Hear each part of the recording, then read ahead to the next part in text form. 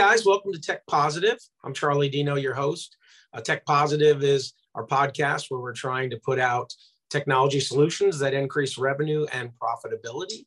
Welcome to today's show. I'm really excited about the topic today. It's something that I've touched on in my career, and we have an awesome guest today to talk about it. It's RPA, robotic process automation. We'll talk about a little bit today about some misnomers. I think some people don't understand yet what it is and what it can do for you. We love acronyms in the technology world, so we're going to explain it today. So today we have Jason Duff from Griffin Solutions. He's a developer with Griffin Solutions.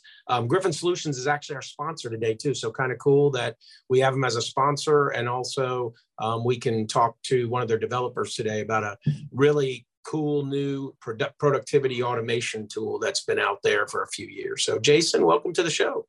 Great. Thanks for having me.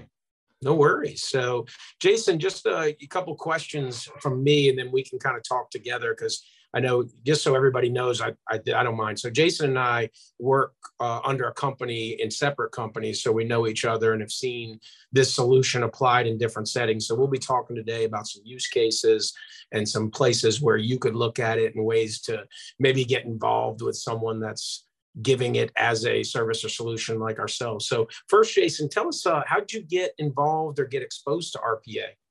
Yeah, absolutely.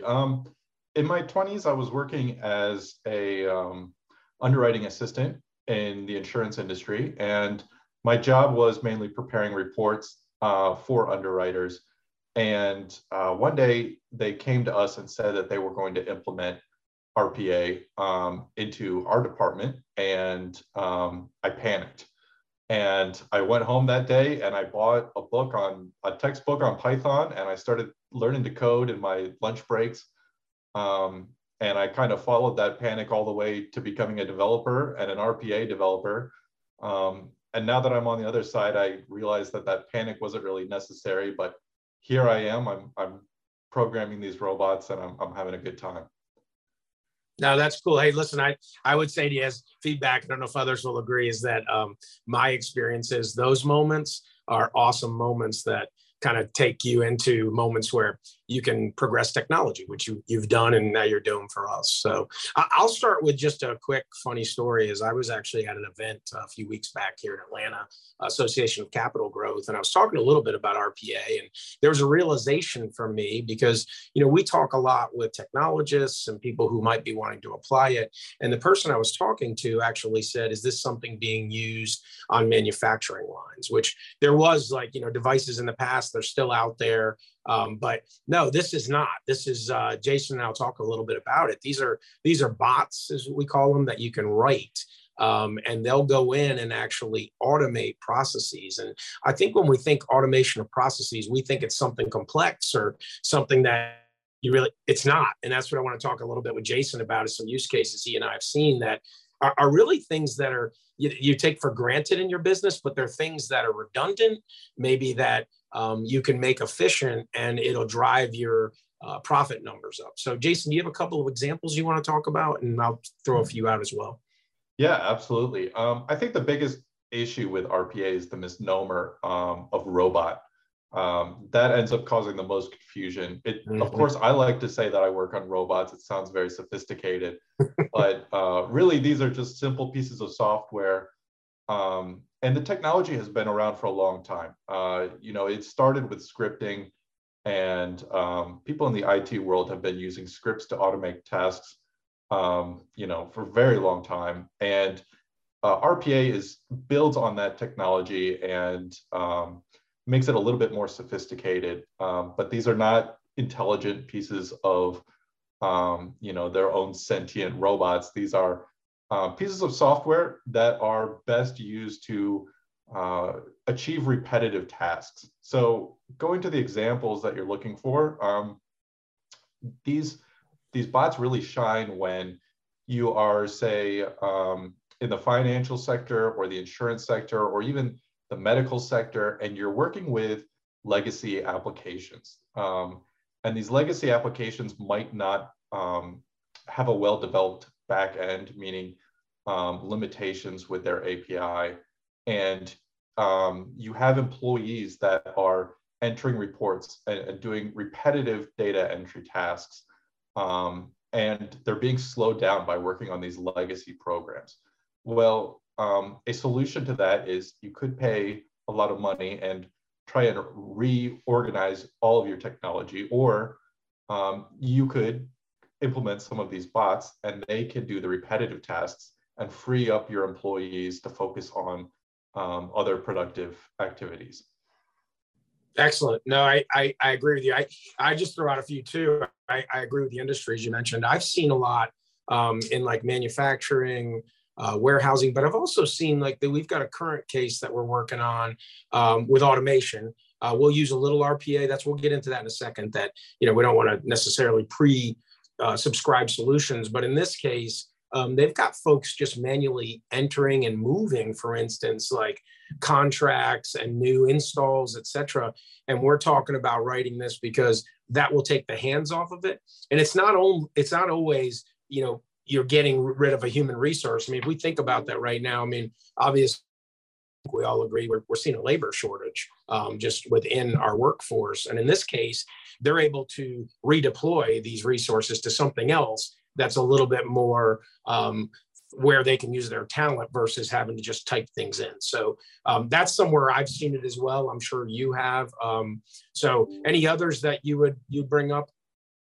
Yeah, there's really almost a limitless end of possibilities. And you don't have to have RPA be your only solution. And it could be as big or as small as you want. So I've seen RPA completely handle tasks, and I've seen it just entered into an existing task to kind of ease up and add more breathing room for the employees involved in those tasks or the other resources needed.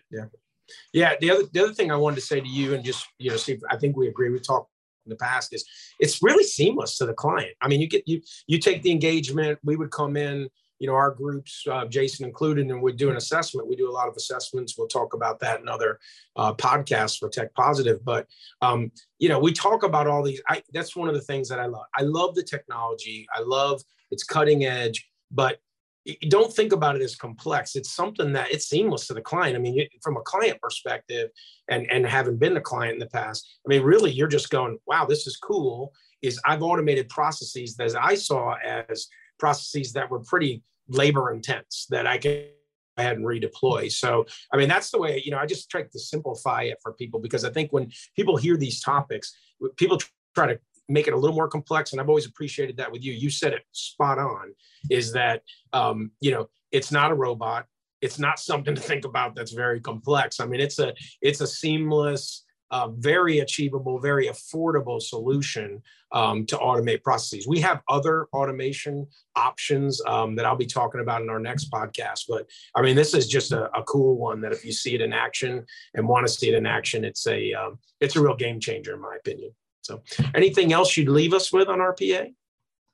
I think if you're a business owner or work in IT and you are thinking about RPA or looking for opportunities for RPA, I think the best place to start is around the Outlook focused tasks. So one of the parts where people are kind of surprised by RPA is its ability to respond to emails, to read emails, and then to do different tasks performing on the emails that it reads and receives.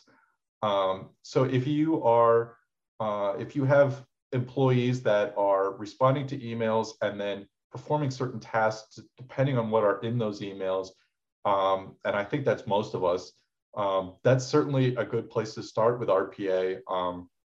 And you have the opportunity to get your employees away from constantly checking for new emails and breaking up their focus throughout the day with that activity. And you can automate that and move a lot of that mental energy elsewhere. Awesome. Hey, excellent input from you today, Jason. Thanks so much for being on the podcast with me. So just to close, I would just say to everyone here is that if you hadn't heard about this yet, I mean, I hope you got some good information on it. But the one thing I want people to take away is that it can really be a game changer on tasks that maybe you're putting a lot of heads towards. I mean, we've all been there, right? When running our business, when, you see something and you say, hey, we need to fix this or put a solution. And a lot of times the answer used to be, and sometimes still is, let's throw a body at it. Well, right now it's tough to find bodies right now for a lot of different reasons. But this is one of many solutions. And it's a really, I think, a solution that really helps increase profitability as well. Listen, if you like Tech Positive, like and subscribe down below. I'm going to add something this week is if you want anything on these topics or just to talk, certainly email me at charlie.dino@acquiretech.com. So listen, thanks for joining us on the podcast Tech Positive. And I hope you'll see technology increasing your revenue and profitability in the future. If you believe technology can be a positive for business growth, please like and subscribe.